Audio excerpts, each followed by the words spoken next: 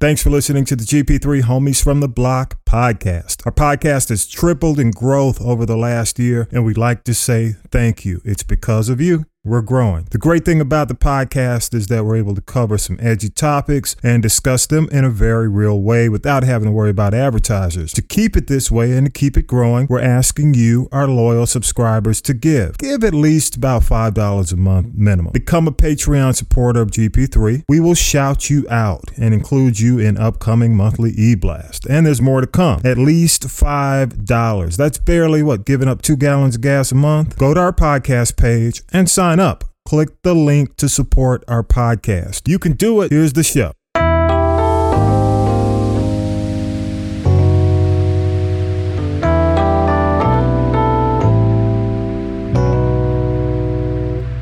We three from GP, ran to Tommy B, broadcasting live on your frequency, giving you updates on these Georgia streets. These are voices for the people that don't get to speak. Issues, black news, the conversation's deep. Shout out to Slick Nick, I'm going in on the beat. iPods, Androids, or your laptop. These boys swinging for the fence, saying lot. Then came a long way from being homies on the block, from afros and braids, and now they at the top. You want facts? This is where I get them from. GP3RTT@gmail.com. Send them feedback and they'll be sure to send a response. I gotta go now. The show starts in 3, 2, 1. Welcome to the GP3 Homies from the Block podcast. Connect via email at gp3rtt@gmail.com. Leave a voicemail 413-556-9546. Follow us on iTunes. Give us a 5-star. Follow us on SoundCloud. GP3 Homies from the Block. And now, here's Ran and Tommy B. GP3 Homies from the Block. GP3 round 125 is in the building. Welcome to March. Ran is in the building. Ran, how you doing, man? Doing all right, man. How you doing, brother? That's the question. Oh, the fun technology. That's what it is. That's what it's all about. Hey, man, welcome back, Ran. I know you had a week off. Did you go to Mexico or something? I wish, brother. I wish. Cancun? I wish. Mar-a-Lago, Florida? Don't get me started about there, man. Hey, man, by the way, let's go ahead and do it while our technology is still holding up. Tell them the GP3 story, man. Okay, GP3 stands for Grove Park 3. Three classmates from the Grove Park community, elementary school. I'm Rand, Tut, and Tommy B. I grew up on South Elizabeth Place. Tut, who's an emeriti now, he's retired from the show, but it's always in our hearts. Grew up on Charlotte Place. And Tommy B, where did you grow up? North Avenue, man. North Avenue. Crank your mic up a little bit if you can, too. Try that. Give it a shot. By the way, we are testing a new service that allows us to do more live shows. So this is our first week on it without a manual. Hopefully, I'll get the manual soon, and we'll figure it out. But that's right. It's like asking for directions on the road, man. We'll figure it out. We'll figure it out. Hey, but this week, man, it was just craziness as always. The Cohen hearings, the busted North Korean talks. This week, as we tape this show, Finding Neverland is on HBO Sunday and Monday, and a whole lot more. It's just going to be an interesting week, man. But before we get into all that, go ahead and give us your shout outs. I got a couple shout outs, man. Today is actually birthday day, man. Birthdays today. Herschel Walker, Andrew Young, Jackie Joyner Kersey, and Tone Loc all had birthdays today, man. Wow. Damn. Wild thing, Tone Loc. Yeah. Also on this day in 1991 was the infamous beating of Rodney King. It happened on this day, man. Wow. Okay. Wow. You know, Rodney King passed away, didn't he? Yeah, he passed away several years ago. Yeah, we lost him. And I can still remember how that trial impacted the whole country, man. And it was just a really dark time in American history, man, divisive. Kind of reminds you of today. in a way. Yeah. Without the riots, you know. But rest in peace, Rodney King. You got any other shout outs, man? Man, that's it, man. I mean, you know, that was a lot. Yeah, that's it, brother. Okay. I got to shout out folks at Clayton State University, man. Spent some time with their continuing education folks, and might be doing some podcast instruction over at Clayton State University. Used to be Clayton State College over on the south side. So excellent, man. Excellent. Yeah, shout out to them. Hopefully, I won't have to teach this particular program. I got to learn it. I'll learn it first. Big thanks to William Poogie Hart. You know that name? No. Hang on. Let me see if I can get this.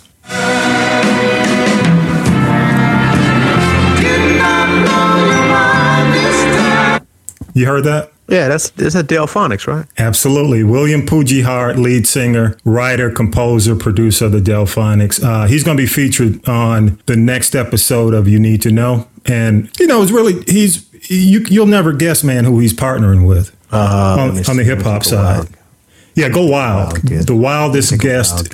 The wildest guess you can make. Give it a shot. He's partnering with T-Pain. Almost close. He's partnering with the Wu-Tang Clan. That is wow. And he's coming back, man. He's going to be working with them. He's got a new label. He's doing some collaborations. He said they reached out to him. But the majority of the podcast, man, he gives a cautionary tale to young artists, man, about their publishing. He lost out a lot on his publishing. And, Tom Bell, who, of course, did the stylistics, the spinners, it doesn't really paint a pretty picture for people like that. And one other person who was involved in his whole deal. But hopefully he gets that worked out, man. But he's trying to get around and really tell the truth about the music business. And, we've heard a lot of that before, man. It's really sad to hear a lot of these artists really later in life losing out on songs they've written, songs their publishing deals. It's ugly. So I'll have that out this week on You Need to Know. Yeah, I saw an unsung about them on BET. Was it BET or TV? TV1. TV1. Yep, TV1. TV1, and that was an interesting one. But when you look at today's artists versus artists of the past, the artists of today are much better business people. Yeah. They're in many ways they're more of a business person than an artist. Mm-hmm. And so I give these artists today a lot of credit because they have more control than the guys in the past. Because again, people like Berry Gordy and all the other record execs basically went into the ghetto and got teenagers and pimped the hell out of them. And these kids their kids know their parents did not know what they were signing away. Yeah, just like Cadillac Records, man. They gave them Cadillacs and everything that they, desired except for, money and a future and really, the publishing and the legal situations that would secure their future. And he said an interesting thing, man. He said, when you steal from a man at that point in their life, you're not only stealing from that individual, you're stealing from their kids, their grandkids. You're taking money from generations. And, it was just a real interesting talk. So, William Poogie Hart, thank you. Also, man, congrats to Tyler Perry. Medea Family Funeral came out, finished number 2 behind, the Dragon movie, the How to Train Your Dragon Part 2, which, I am shocked. What, that it was number 2? Yeah, I am shocked. I'm not shocked. From what I hear, this is the finale. Yeah, it is. It is. I thought I would think more people would go out and wish Medea a nice send off. Well, actually, you know what? I mean, considering you can't beat kids' movies, it's tough. And you keep in mind he was only in a little over 2,400 theaters. So compare the number of theaters too, because the kids' movies are in every theater in America. You have to look at revenue per theater, though. Revenue per theater. Yeah, absolutely. Look at revenue per theater because you're absolutely right. In terms of distribution, he will lose out, but let's look at revenue per theater and see how does he stack up. Yeah. I mean, I'll tell you like this. It's more profitable than most of the movies in the top 10. So, from a profitability standpoint, that's a win. Yeah. That's a win. Tyler and Lee Daniels, man, they know how to they know how to squeeze a penny. But 27 million was actually, I was reading Variety this morning, and they said that is without a doubt above expectations, man. So for him to finish that close, because How to Train Your Dragon 2 did about 30 million, and he did about 27. So now this is the second weekend for How to Train. For the Madea franchise, is that one of the highest opening grosses for the Madea franchise? I didn't see that, but I would imagine that it's got to be up there, because Tyler typically does somewhere in the 20s. I've never seen him do anything 30, 40, 50, the bigger numbers. But that's a good number. That's a good number, especially, again, limited distribution. That's the big thing. Yep. All right, man. I gotta first of all say Happy Women's History Month to all the women out there, and of course, just a couple of things to note. And I'm sure in your household, this is being played on loop. Solange released her album "When I Get Home" on March 1st, and it was kind of like a midnight release, and it was intended to, quote unquote, bridge the gap between Black History Month and Women's History Month. And in this, she did a video, which I haven't had a chance to see, but on the new album, she pays tribute to Debbie Allen, Felicia Rashad, and Pat Parker. And they're all Houston natives. These three artists, of course, and the Knowles families from Houston too. And also shout out to India Arie, man. She's got a new album out, Worthy. And that is her first, she hasn't had an album out in 5 years. And she starts a national tour on April 30th. So in honor of Women's History Month, man, got to shout those ladies out. Solange, India Arie. That's a great way to start Women's History Month in March. Good stuff. Good stuff. Hey, man, just real quick, did you watch the Oscars at all? I saw the highlights, man. Saw the highlights. Okay. Well, shout out to Essence Magazine. They had an article that basically said, it was Oscars So Black this week, and gave a pretty good list of all the Black winners. And of course, we saw Regina King, who definitely is way overdue for all the talent she's put in and all the work she's put in over the years for If Beale Street Could Talk.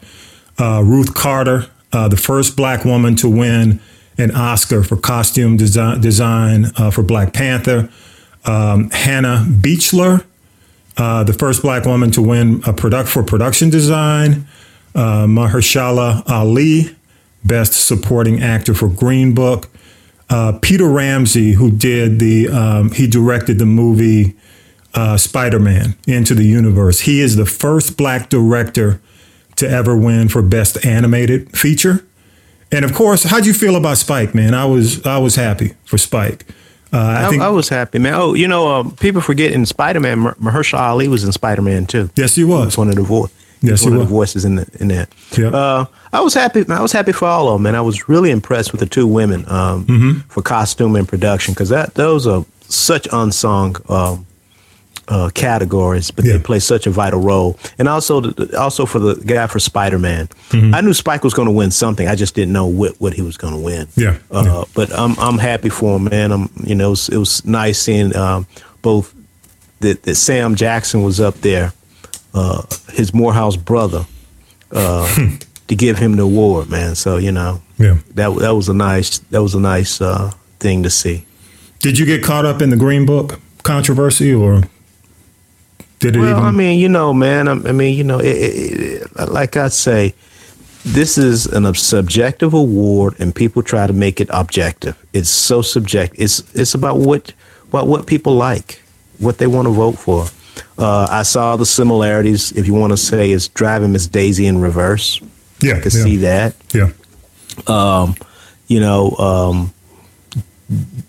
Again, I don't know the true relationship between Mr. Shirley and the driver in real life, and how was that really depicted.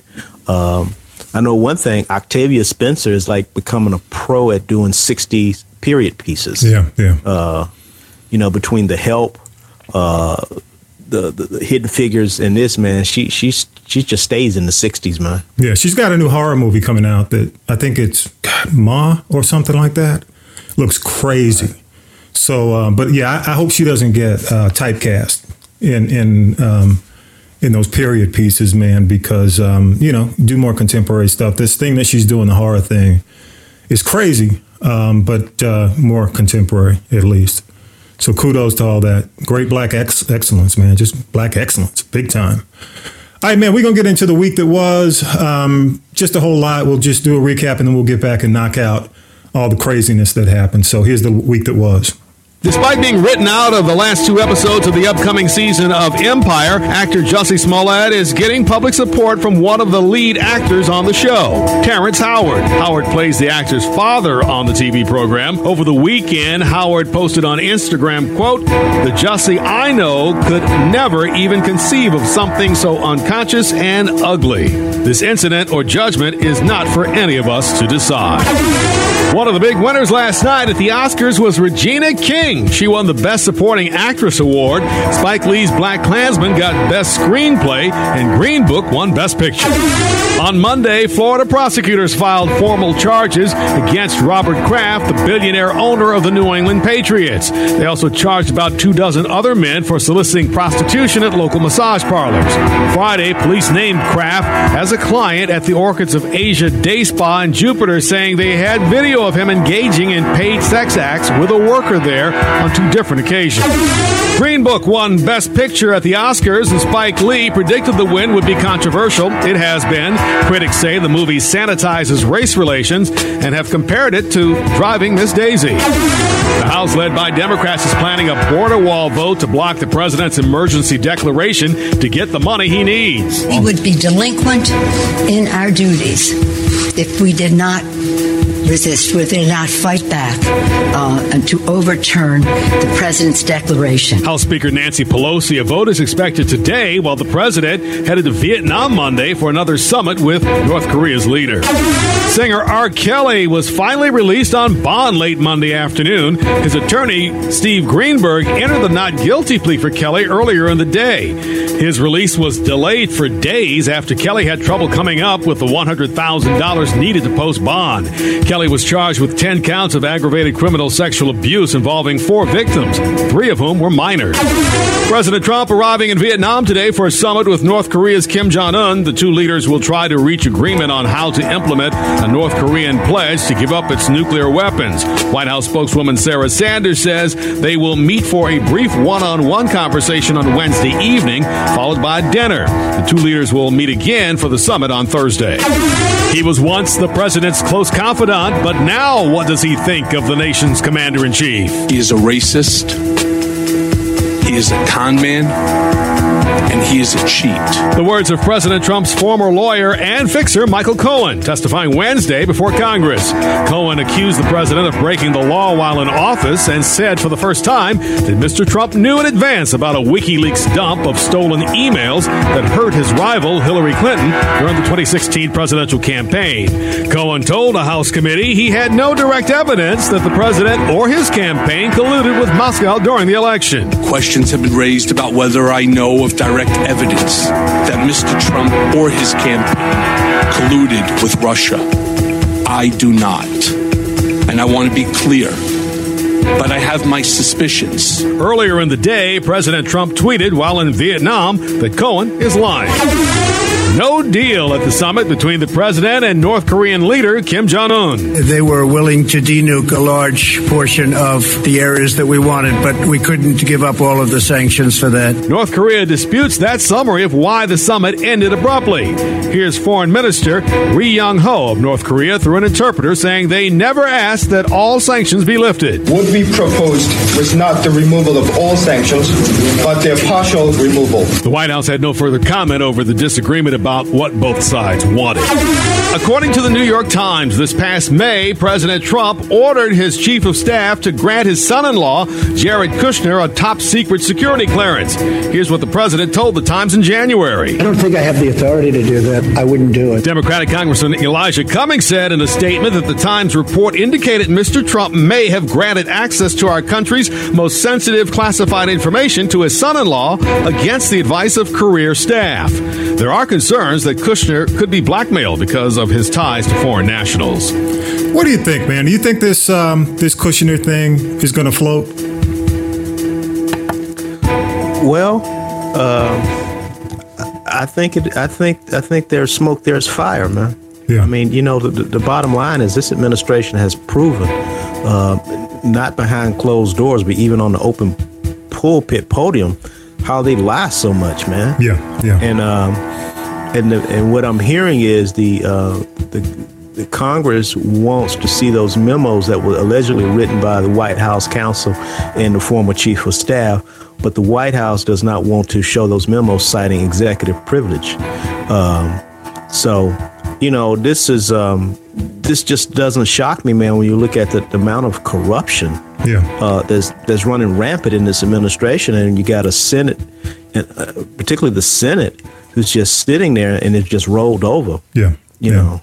Well, you know what, man? If the Democrats had not taken over the House, this would never be an issue. It would never have come to light on this level. But more importantly, though, partner, it's the power of voting. Yep. When you vote, things can happen. If they had never taken over the House, the first 2 years would have repeated itself these last 2 years. Yep. And unfortunately, I mean, I think, fortunately for 45, but unfortunately for the Dems, the Senate is still there to wreak havoc. But you said the phrase time and time again, man. Elections have consequences, and right. It runs both ways. I mean, it definitely the Democratic Party is seeing. Or saw the first 2 years, the consequences of losing 2016. And now the Republicans and what 45 is dealing with, he's seeing the consequences of midterms. So, I mean, if anything, I hope it's a wake-up call, man, for people who just refuse to go out and vote. Because 2020, man, is just going to be, dude. I mean, the magnitude of 2020. Yeah, go ahead. If you're a Republican, 2020 is going to determine the life of your party. Mm-hmm. Agreed. Because right now, these guys are making some short-term bets. Mm-hmm. As they say, the roosters will come home to roost.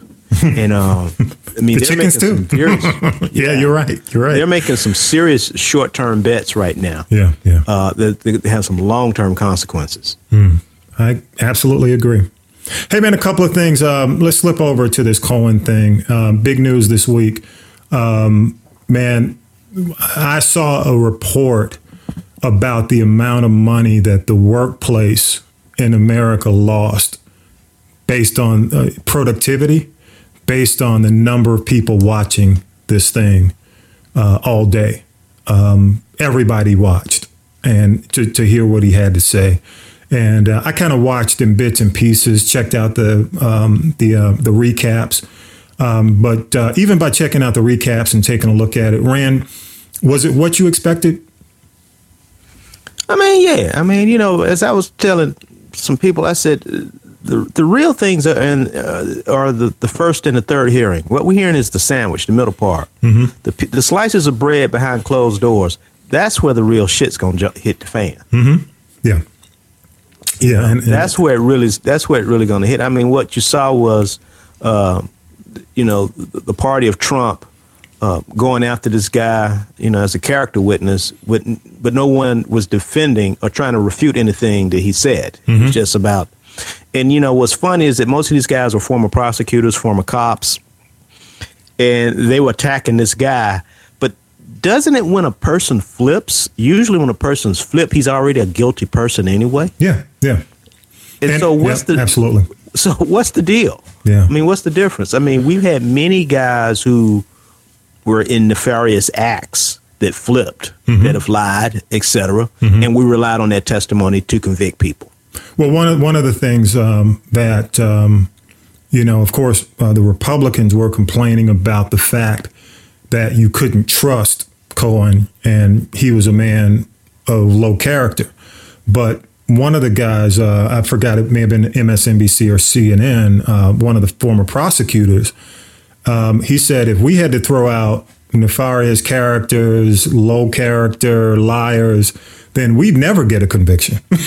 Exactly. Because especially when you're talking about a case like this, where in many cases, man, it could have mob ties. He said when you're dealing with people like that, you have to, first of all, position them to tell the truth by squeezing them to the point where they can't lie. You got to know the facts. So basically all they're doing, they're just corroborating your story. They're just supporting the stuff you already know. Right. So it doesn't matter. You know when they lie. You got to know when they're lying. And that's why Manafort's in trouble. Because, Mueller already knows what he knows.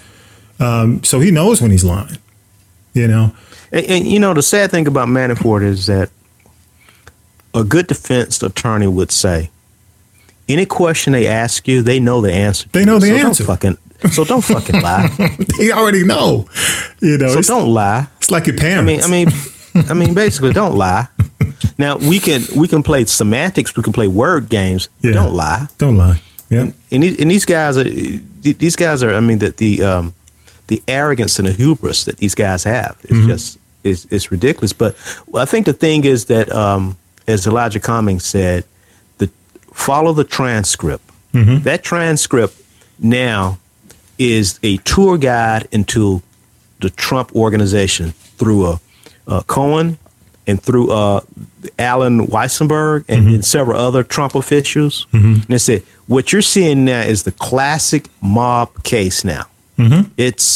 They're about to go, the Subject District of New York is about to go on a hiring frenzy because they're going to have so many options to go after that brick by brick, they're going to see that the Trump organization was a family-run licensing organization, not a real estate firm, but a licensing organization. Mm-hmm.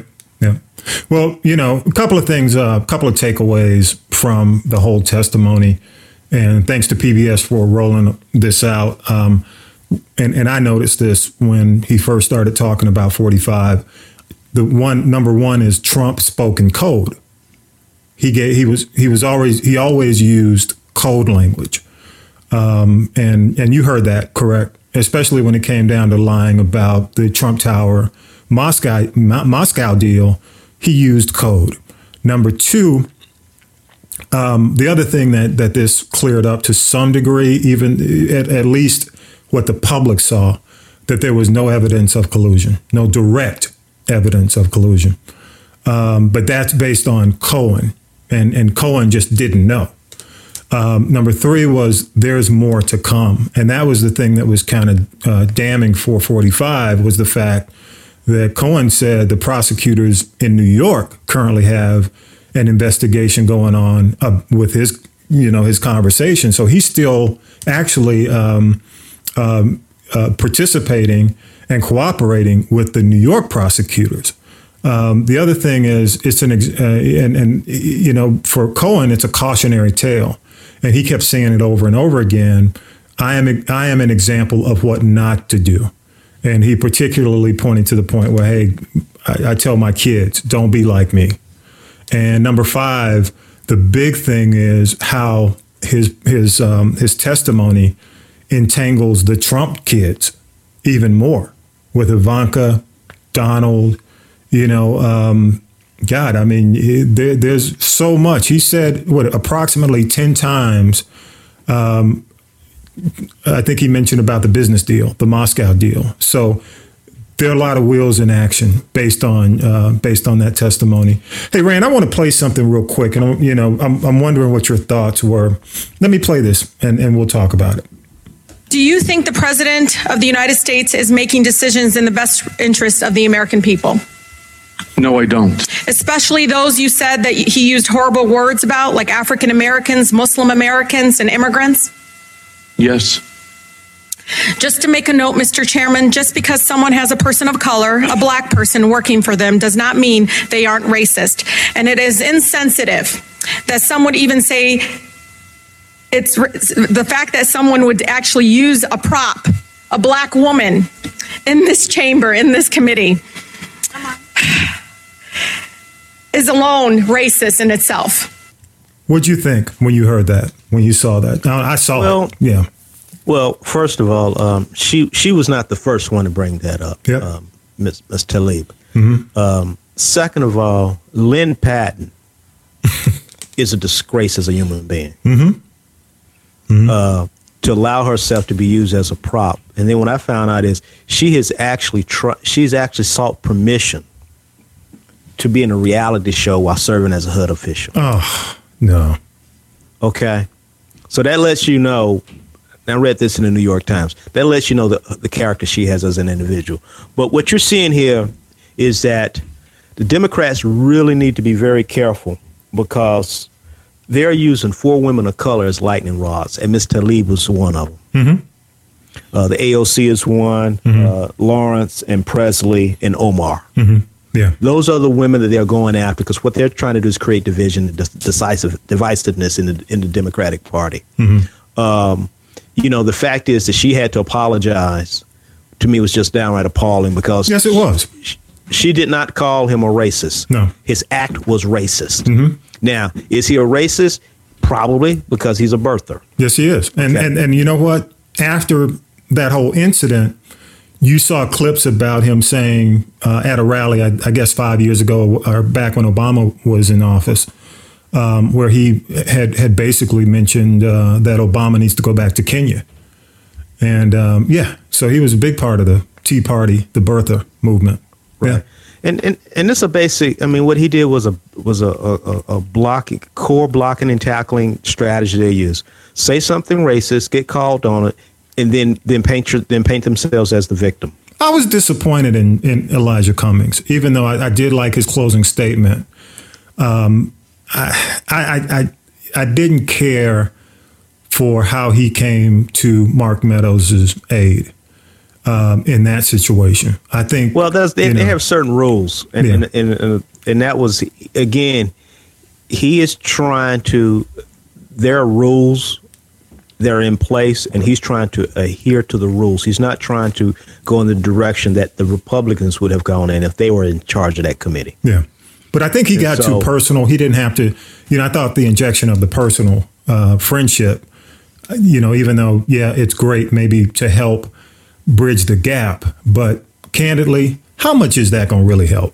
It's not going to help any. At the end of the day, that little exchange was nothing but theater. Yeah. Because it's more about the transcript, the things that Cohen revealed that we didn't know, and that maybe the Southern District of New York doesn't know. Yeah.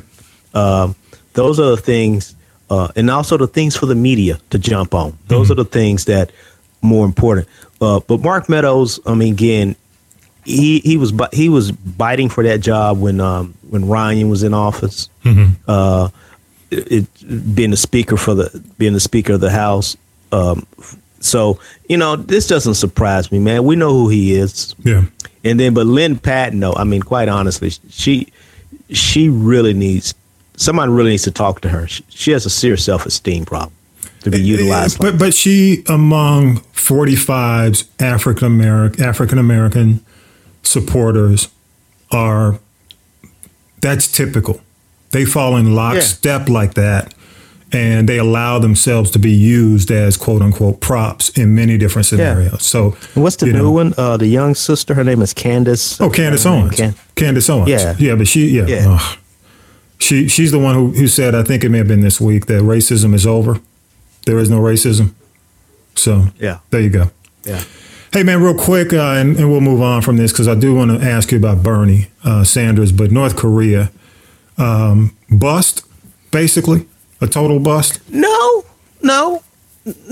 because we didn't give up anything. Yeah. I mean, quite honestly, when you think about it, he really listened to his advisors this time. Okay. Now, what was the bust was the way he talked about that young man, again, cowering down to Warburton, basically bending over for another dictator. I mean, it's amazing how this guy talks so tough. When he gets in a room with a dictator, he's on his knees. Yeah. I mean, I'm expecting him to pull out poetry next. Yeah, the bromance. I mean, it was cool calling him Rocket Man 3,000 miles away, but then you get into a room with him, I mean, but you could tell he's a typical white boy bully. Yeah. It's a mob mentality. Distance is the greatest thing for them to have all the hubris. But once you get into a room when there's nothing but you and him, it's a whole nother thing. But back to your original question, it wasn't a failure because we didn't give up anything. I was afraid that we were going to give up something. Yeah. But you know what I think we gave up? I think we gave up integrity on the world stage. Yeah. Even though physically, I mean, we didn't give up any of the sanctions. We gave up every time he goes to North Korea or deals with Putin, our integrity continues to slip as a nation. Based on how he interacts. Our leadership position has eroded, man. Yeah. I mean, That's my biggest concern. I mean, that's one of the big concerns I have, just based on the fact that, you can go down the laundry list of human rights violations that the Korean guy, I call him Pugsley. You know what? Kim Jong. I take part of my statement back. We did give up something. What's that? We permanently cancel all the war exercises over there. Oh, it's permanent now? Oh. Yeah, it's permanent. Yeah. That's what we've. Yeah. And the big thing we lost to that. Yeah, go ahead, man. Go ahead. I just said we lost we lost to that. I mean, that's it's again that's very bad. Mm-hmm. Very bad. And the Korean people were expecting a big announcement of the end of the Korean War, an official end of the Korean War signing. That didn't happen. So he was supposed to hang around on Thursday. I knew that wasn't going to happen. Yeah, but they were promising that. They were hoping for that, especially coming off Cohen, coming off the disaster that the Cohen hearing, the public relations disaster that it was for him. All right, man, I watched a bit of the Bernie town hall. I didn't watch a lot of it, because a lot of it is Bernie rehashed. But one thing, a couple of things I want to play real quick. These are just snippets, and I want to get your thought. Here's an exchange. Well, go ahead and hear it. Thank you, Senator Sanders. Part of the legacy of slavery and Jim Crow in the U.S. is the legacy of income inequality in the U.S. What is your position on reparations to the descendants of slaves? Well, as I just indicated, there are massive disparities that must be addressed. There is legislation that I like, introduced by Congressman Jim Clyburn. It's called the 10-20-30 legislation, which focuses federal resources in a very significant way on distressed communities that have high levels of poverty. So as I've just indicated, I think we have to do everything that we can to end institutional racism in this country. It is not acceptable to me that the rate of childhood poverty among the African American community is over 30% in this country. That is beyond belief. That African Americans die from cancer at higher rates than whites. So we're going to do everything we can to put resources into distressed communities and improve lives for those people who have been hurt from the legacy of slavery. So what is your position specifically on reparations? I asked the question because Elizabeth Warren, Julian Castro, they've indicated they want. What does that mean? What do they mean? I'm not sure that anyone's very clear. What I've just said is that I think we must do everything that we can to address the massive level of disparity that exists in this country. I'll tell you what they mean, because Elizabeth Warren has said black families have had a much steeper hill to climb. We need systematic structural changes to address that. Julian Castro has said, I have long thought that this country would be better off if we did find a way to do that, reparations. Well, I agree with what Elizabeth said. So you would support reparations? But read what she said. What does that mean? She means, I think, I don't want to put words into her mouth, is what I said. Okay? In other words, as a result of the legacy of slavery, you have massive levels of inequality. It has to be addressed, and it has to be addressed now. In 2016, you said it would be divisive, reparations. Well, again, it depends on what the word means. And I know you don't want to be divisive tonight. You know, Rand, all I could hear is dun dun dun dun dun dun dun dun. Dancing, dancing, dancing. Dude, what do you... give me your thoughts. Go ahead. That was just some bullshit, man. That was some bullshit from Bernie, man. You know, Bernie has changed because, you know, he's kicked out. He has a whole new campaign staff now. Okay. So they're going in a different direction. Bernie's going more centrist now. That's a centrist. He's going. That sounds like something Bill Clinton would have said, man. Mm-hmm. I agree. Even Barack Obama would have said it too, man. This is it's just bullshit. It's just word game semantics. You know, what did she say? What did she mean? You know, I'm asking you, motherfucker. What do you say? that's. But you know what? Mean, basically, that's what you want to say. Wolf had that look on his face. Damn. Wolf was like, if I didn't work for CNN. Yeah, exactly. Because Wolf got some black in him somewhere. He got some black. Yeah, in him. And Bernie, Bernie be shouting out free education and free healthcare like it ain't nothing. Like that's how he got the crowd. If he was smart, he would say that's part of it. That's part of the reparations package. You know, because those are economic enablers right there. Mm-hmm. But he was horrible. Yeah, just horrible. Man. And here's the other thing. I personally think Bernie just ought to go away. Here's the other thing that bothered me about Bernie, and I'll play this clip. Let's take a seat for a second because I have a question about transparency. Senator, will you release 10 years of your tax returns? As you know, Elizabeth Warren has decided to do that. Yes. What was the delay? Why haven't you done that so far? Well, the delay is not, it'll bore, our tax returns will bore you to death. It's simply nothing special about them. It just was a mechanical issue. We don't have accountants at home. My wife does most of it, and we will get that stuff out. So when do you think we'll be able to see your tax returns? Sooner than later. Well, what does that mean? Soon. Yes.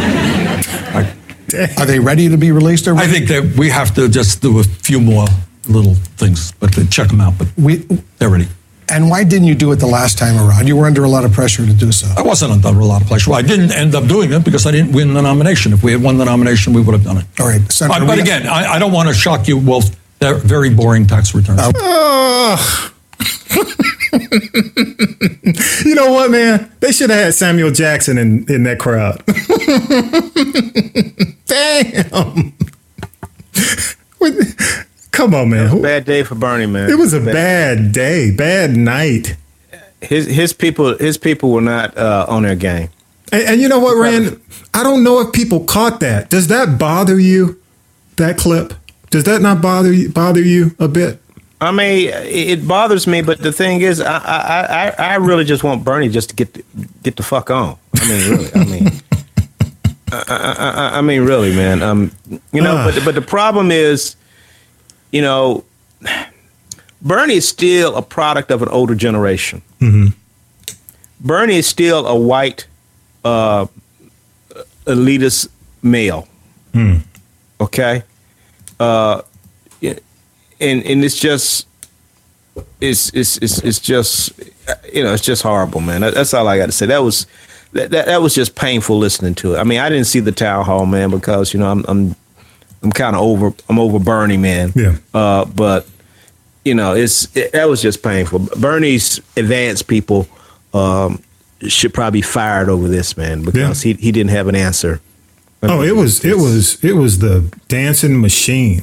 He was. And I think those matter because imagine him running against 45, who still has yet to release his taxes after a promise. You know what I mean? It's deja vu. And it also, in my opinion, it enables 45 to continue to not release his taxes. So I agree with you. Keep it moving. Hey man, couple of things. I can't even say on a lighter note. But Leaving Neverland comes out. Of course, we're starting March. So Leaving Neverland is released on HBO. March 1st. Well, the weekend, Sunday and Monday night, basically. It's a 4-hour documentary. And if you don't know, if you've been under a rock, if folks don't know about this, this is basically talking about Michael Jackson's long-running relationship with two boys.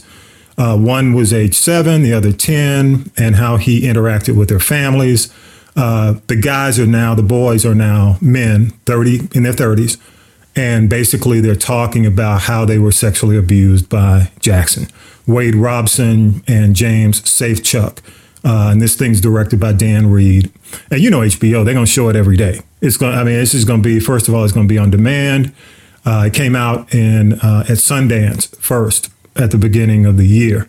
And but it's going to be on Sunday and Monday night of first part of March, and 4 hours.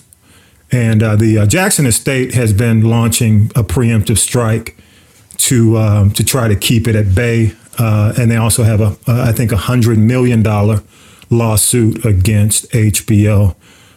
Interesting articles out, man. If y'all want to learn more about it, the PBS NewsHour did a great video online, as well as the transcript on some of the allegations.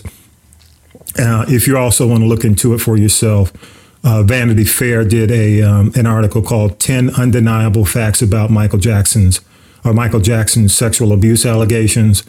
And, and then you can also see CNN has an article out that talks about the Jackson family point of view and their lawsuit over the documentary.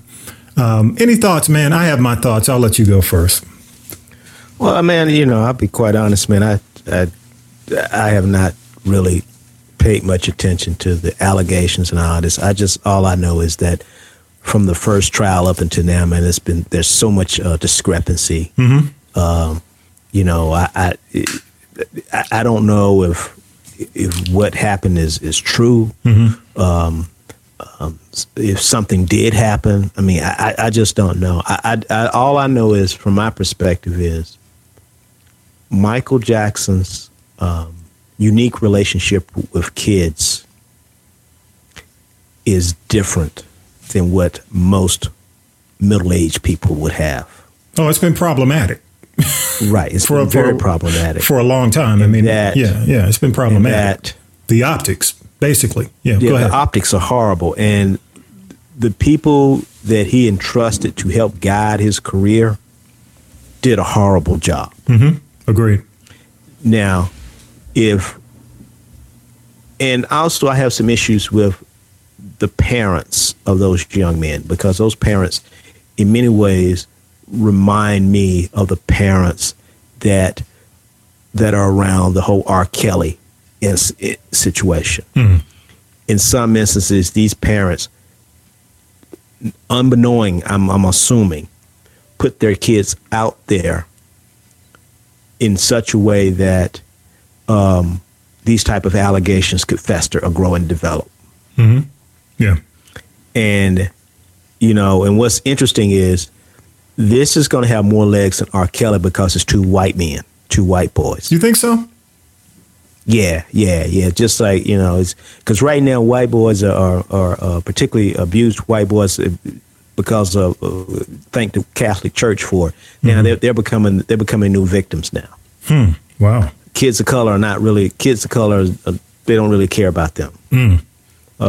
Remember, we always treat the white male like he's an American eagle. He's an endangered species. Can't shit happen to him. So, again, this is a unique situation. This has been going on for years, and again, I don't know, man, and I just don't really pay that much attention to this type of stuff. Yeah. Well, let me say, and I'll mention this, man, because I'd like your opinion on where I stand on this. This thing came out at Sundance, the Sundance Film Festival, and of course, got a standing ovation. It's been hyped, but every time I mention Weinstein, and I say, well, what about the Harvey Weinstein documentary? People tell me, or the ones who are anti-Michael will say, oh, well, the Weinstein documentary's already been released, and yeah, Weinstein's already been punished. And I said, no, he hasn't. No, he has not been punished. There's been no trial, and quite frankly, the type of high-level PR and scrutiny, only in allegations is it happening, not in these documentaries that are coming out over 2, 3, 4 days, where it dominates social media, it dominates every aspect of media. I just don't think, I think that even though, again, Rand, going back to the fact that as a Black music lover, supporter, I can remember my time in the business, and I remember exactly when the first allegations hit back in '94. You remember what came out in '94, right? With Michael, in terms of music. Right. You remember that Dangerous album? Right. Dangerous was huge. It was a massive album in terms of how good it was compared to the ones that came before. Like after Thriller, if you remember, there was kind of a lull in terms of, nothing could compare. So Dangerous was supposed to be the comeback, or the album that first of all made him blacker, because he had Teddy Riley, all these, Michael Jordan did a video, Heavy D. I mean, it was a funky album. It was an album that was supposed to... What is it, Rodney Jerkins? Yep, Rodney Jerkins. It was that album that was supposed to put him back on the map. When these allegations hit... It destroyed it. It destroyed it. And it never recovered. So he never recovered. He just started hanging out in Europe. He couldn't do a concert tour in the States anymore. No, he couldn't. And then you had 2005. But I guess I'm going back to parody. I'm always about parody. I'm like, look, guys, if, I get it. I mean, the Michael thing, from an optics standpoint has always been a problem. The R. Kelly thing, without a doubt. I'm not going to sit here and argue for R. Kelly. He put himself in that situation, the position, whatever they decide, whatever's determined. What else are we looking at? That, it just seems to me there's this string of things that, and nobody's really, I'm waiting for the Weinstein thing, and again, it's already been out. I said, no, it hasn't, not to the degree that these other documentaries have received this high level like PR. I said, they treat the white man like he's an endangered species, man. Damn. I mean, when you look at Harvey Weinstein and Bill Cosby, now the biggest difference between Bill Cosby and Harvey Weinstein, in my opinion, is one used a drug and one didn't. Yeah. They were both predators. I mean, hell, R. Kelly's a predator. They're both predators. Harvey Weinstein still he's sitting in his mansion. Mm-hmm. He's doing fine. No, he's doing people exactly will say, well, he's been punished. He's been banished. I said, been banished. You just don't see him at the premieres. He doesn't have to go. Right. He doesn't have to go. Ain't nobody. I agree. I agree with you, man. I mean, where's the 6-part documentary on him? Yes. R. Kelly. But they'll tell you, oh, well, Sundance. I'm like, to the level of this leaving. Most of the shit at Sundance never sees the light of day to the public. Absolutely. That's my point. That is my point. I just think it's almost like the National Enquirer, the way they take stories and squash them. Say it for people of privilege. I think that's what's been done. These guys control the media. It's their buddies and stuff. So, yes. It's a whole different thing. I do agree with you. I forgot about how Michael, those allegations, how that crushed his chances for a comeback. That Dangerous album was so highly anticipated, and then those allegations came out, crickets, and it's still probably one of his best albums. I mean, but oh yeah, but it died. Hey man, real quick, just my assignment or my notes for the week. New York Times, and I'll make sure this is posted. I don't know if you're familiar with the 2 African American women are headed for a runoff in Chicago for the mayor's race. Can you believe it? Can you dig it? And what is it? Lori Lightfoot. She's a former federal prosecutor and a big critic of Rahm Emanuel, and Toni Preckwinkle. She was county board president and chairwoman of the county's Democratic Party. They're going to face off in April. The Daley, another Daley dynasty, William M. Daley, ran, and he was third, and he's already conceded. But either Miss Lightfoot or Miss Preckwinkle, hope I'm saying her name right, would be the first African-American woman to lead the nation's third largest city. And only one other woman, if you remember, I remember this when Jane Byrne ran, has been elected mayor in 1979. And if Miss Lightfoot actually wins, she'll be the first openly gay mayor of Chicago. So I'll have that article, the article posted, just kind of goes in depth, talks about each candidate and how this is going to make history. I'll have that posted on the podcast page. Any thoughts? I think that's great news, man, that these two women, that the people of Chicago have entrusted these two women the opportunity to lead their city, man. I think that's a great thing. Yeah. I think this is part of my rant. I said one of the biggest problems we have is that we don't give women of color an opportunity. Yeah, agreed. And not only when we give them an opportunity, but we don't on this level. You're right. Go ahead. We don't give them an opportunity to fail either. Yeah. Well, hell, people of color, we've said this time and time again, they don't get an opportunity. Yeah, we don't get a chance to fail. I mean, the thing is that Rahm Emanuel should have been thrown out of office probably after day one. Absolutely. But again, in our society, race is such a big issue that it drives a lot of votes. Mm-hmm. Yeah, agreed. Hey, but I'll make sure I post this on the podcast page. And go ahead, man. What you got? What's your rant? I mean, man, my main thing, I kind of said it earlier, man, was the fact is that this woman, Lynn Patton, man, she and all these pastors that have supported Trump, they keep contributing to this racial divide in terms of they're contributing to this whole thing of white superiority. They're nothing but stepping fetches. Yep. When I think of them, I think of Gone with the Wind, and the slave name was Prissy. Oh yeah. And that's what I think of these people, man. And they are not helping our youth. Yeah. And what's very important is by the 2020 election, millennials are going to outnumber boomers by about 2 or 3 million people. Yeah. And a lot of these millennials, their perceptions of race are so misguided that, quite honestly, they're not going to be as liberal as we think they are. Yeah, I agree. Especially the white millennials. Yeah. Without a doubt. Yeah. Oh yeah. I mean, just think about it. In that thing with Cohen, what's that senator, that congressman, Matt Gaetz? Okay. Yeah. Oh yeah. Out in Florida. Florida. The tweet. He's a millennial. The tweet. He's a millennial. Oh yeah. Yeah. Would any African American get away with a tweet like he sent, almost like a taunt about his wife and his family? Right. Right. He never apologized. No, he didn't. I didn't know he was a millennial. Wow. I didn't know that. Yeah. Yeah. He's 30-something years old. Wow. No wonder. And I'm sorry. Millennials.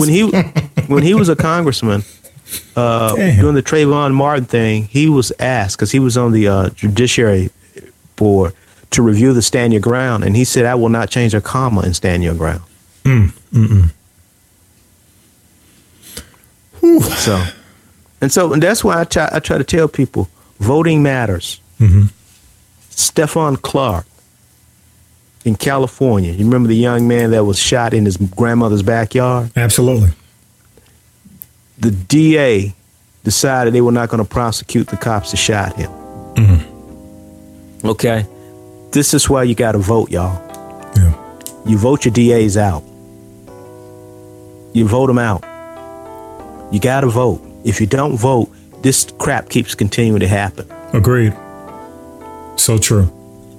You know, every vote matters, and also every election matters. So that's all I got, man. That's my broken record. Well, you know what? It's a broken record that we need out there, man. I hope these high-profile folks like Kaepernick will step up and take that charge heading toward 2020.